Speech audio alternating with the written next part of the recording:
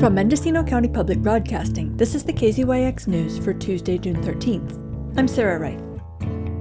A group of diverse interests met yesterday to try to nail down exactly what it wants as the Potter Valley Project moves into the surrender process.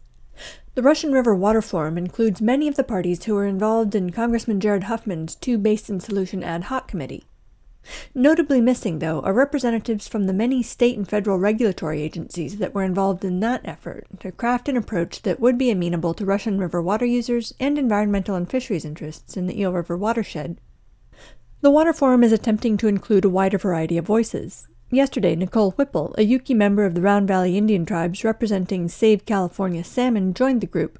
Members are also awaiting a proposal from Robinson Rancheria in Lake County, and they accepted representatives from the Lake Pillsbury Alliance. The alliance was previously represented by a member of the Lake County Board of Supervisors. The Sonoma County Water Agency got a $400,000 grant 2 years ago from the California Department of Water Resources Urban and Multi-Benefit Drought Relief Program to establish the forum, which is moderated by a consulting company called Kearns & West. Benjamin Gettleman, a facilitator with the firm, reminded members of the planning group yesterday what their purpose is. Hopefully this whole group can arrive at a solution, a local solution that would be proposed to PG&E. It's also possible that there are, a couple, and we just sort of map out the interests of the group around those proposals, but hopefully that's still a way to move forward. PG&E has signaled that it's willing to consider a proposal before it submits a draft of its surrender application to the Federal Energy Regulatory Commission in November of this year. PG&E representatives have made seemingly unequivocal statements about removing both dams, such as this one from Senior Licensing Project Manager Tony Gigliotti at a town hall in late April. PG&E, when we say decommissioning, in this case, both dams will be removed as part of that unless somebody comes forward with a proposal that PG&E looks at and accepts. We need to ensure that they can operate the dams after we give up ownership. However, there does appear to be some nuance. Gettleman said that PG&E has provided some clarifying statements. Kearns & West does not speak on behalf of PG&E.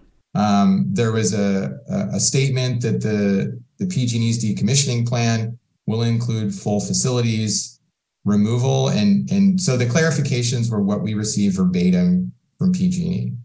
So PG&E's statement there was the PG&E's decommissioning plan will include the removal of in-water facilities such that no feature will continue to impound water and the natural flow of the river will occur.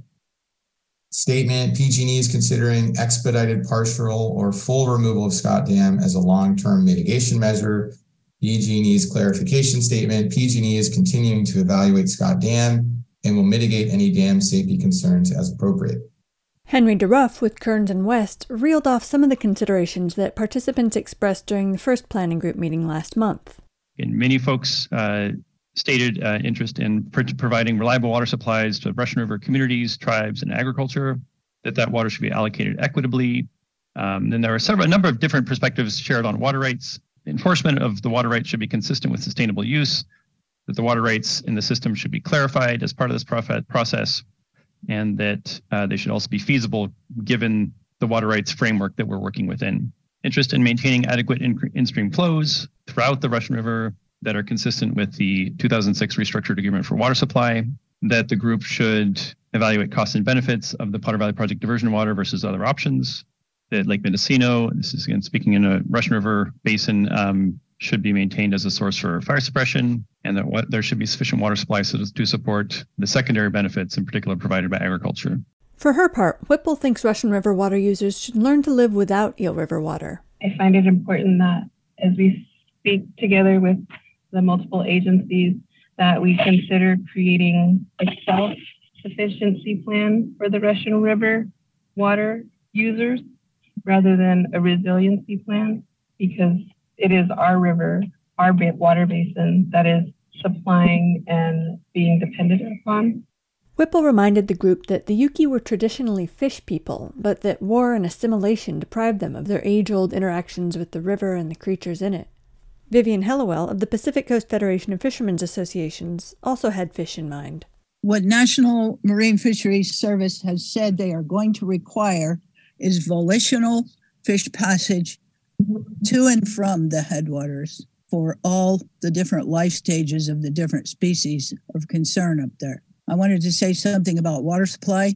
I don't see anything in there about optimal flows for fisheries in the Eel River before these other things can even begin to be fulfilled. If we're talking about water from the Eel River. David Manning of Sonoma Water pointed out that the Russian River is also a prized source of salmon. I will remind everybody that Chinook salmon in the Russian River and the Eel River are part of the same ESU and constrain ocean fisheries equally. ESU, for those of you unfamiliar with those acronyms used by NIMS, are Evolutionarily Significant Unit. It's the California Coastal Chinook Salmon Evolutionarily Significant Unit, includes both the Russian and the Eel River. DeRuff duly noted that everyone wants to make sure they're fairly compensated for whatever damages they incur, whether the dams stay in or go out, and whether it's possible to continue diverting water without them, or if Russian River self-sufficiency will be the post-decommissioning reality. Specific notes on finance. First is ensuring that Russian River water users will not be obligated to pay costs disproportionate to the benefits received from preserving the water diversion. And different point, ensuring that Russian River users pay the full cost of diverted Eel River water, including compensation for damage to the Eel River Basin. For KZYX News, I'm Sarah Wright. For all our local news, with photos and more, visit kzyx.org. You can also subscribe to the KZYX News podcast, wherever you get your podcasts.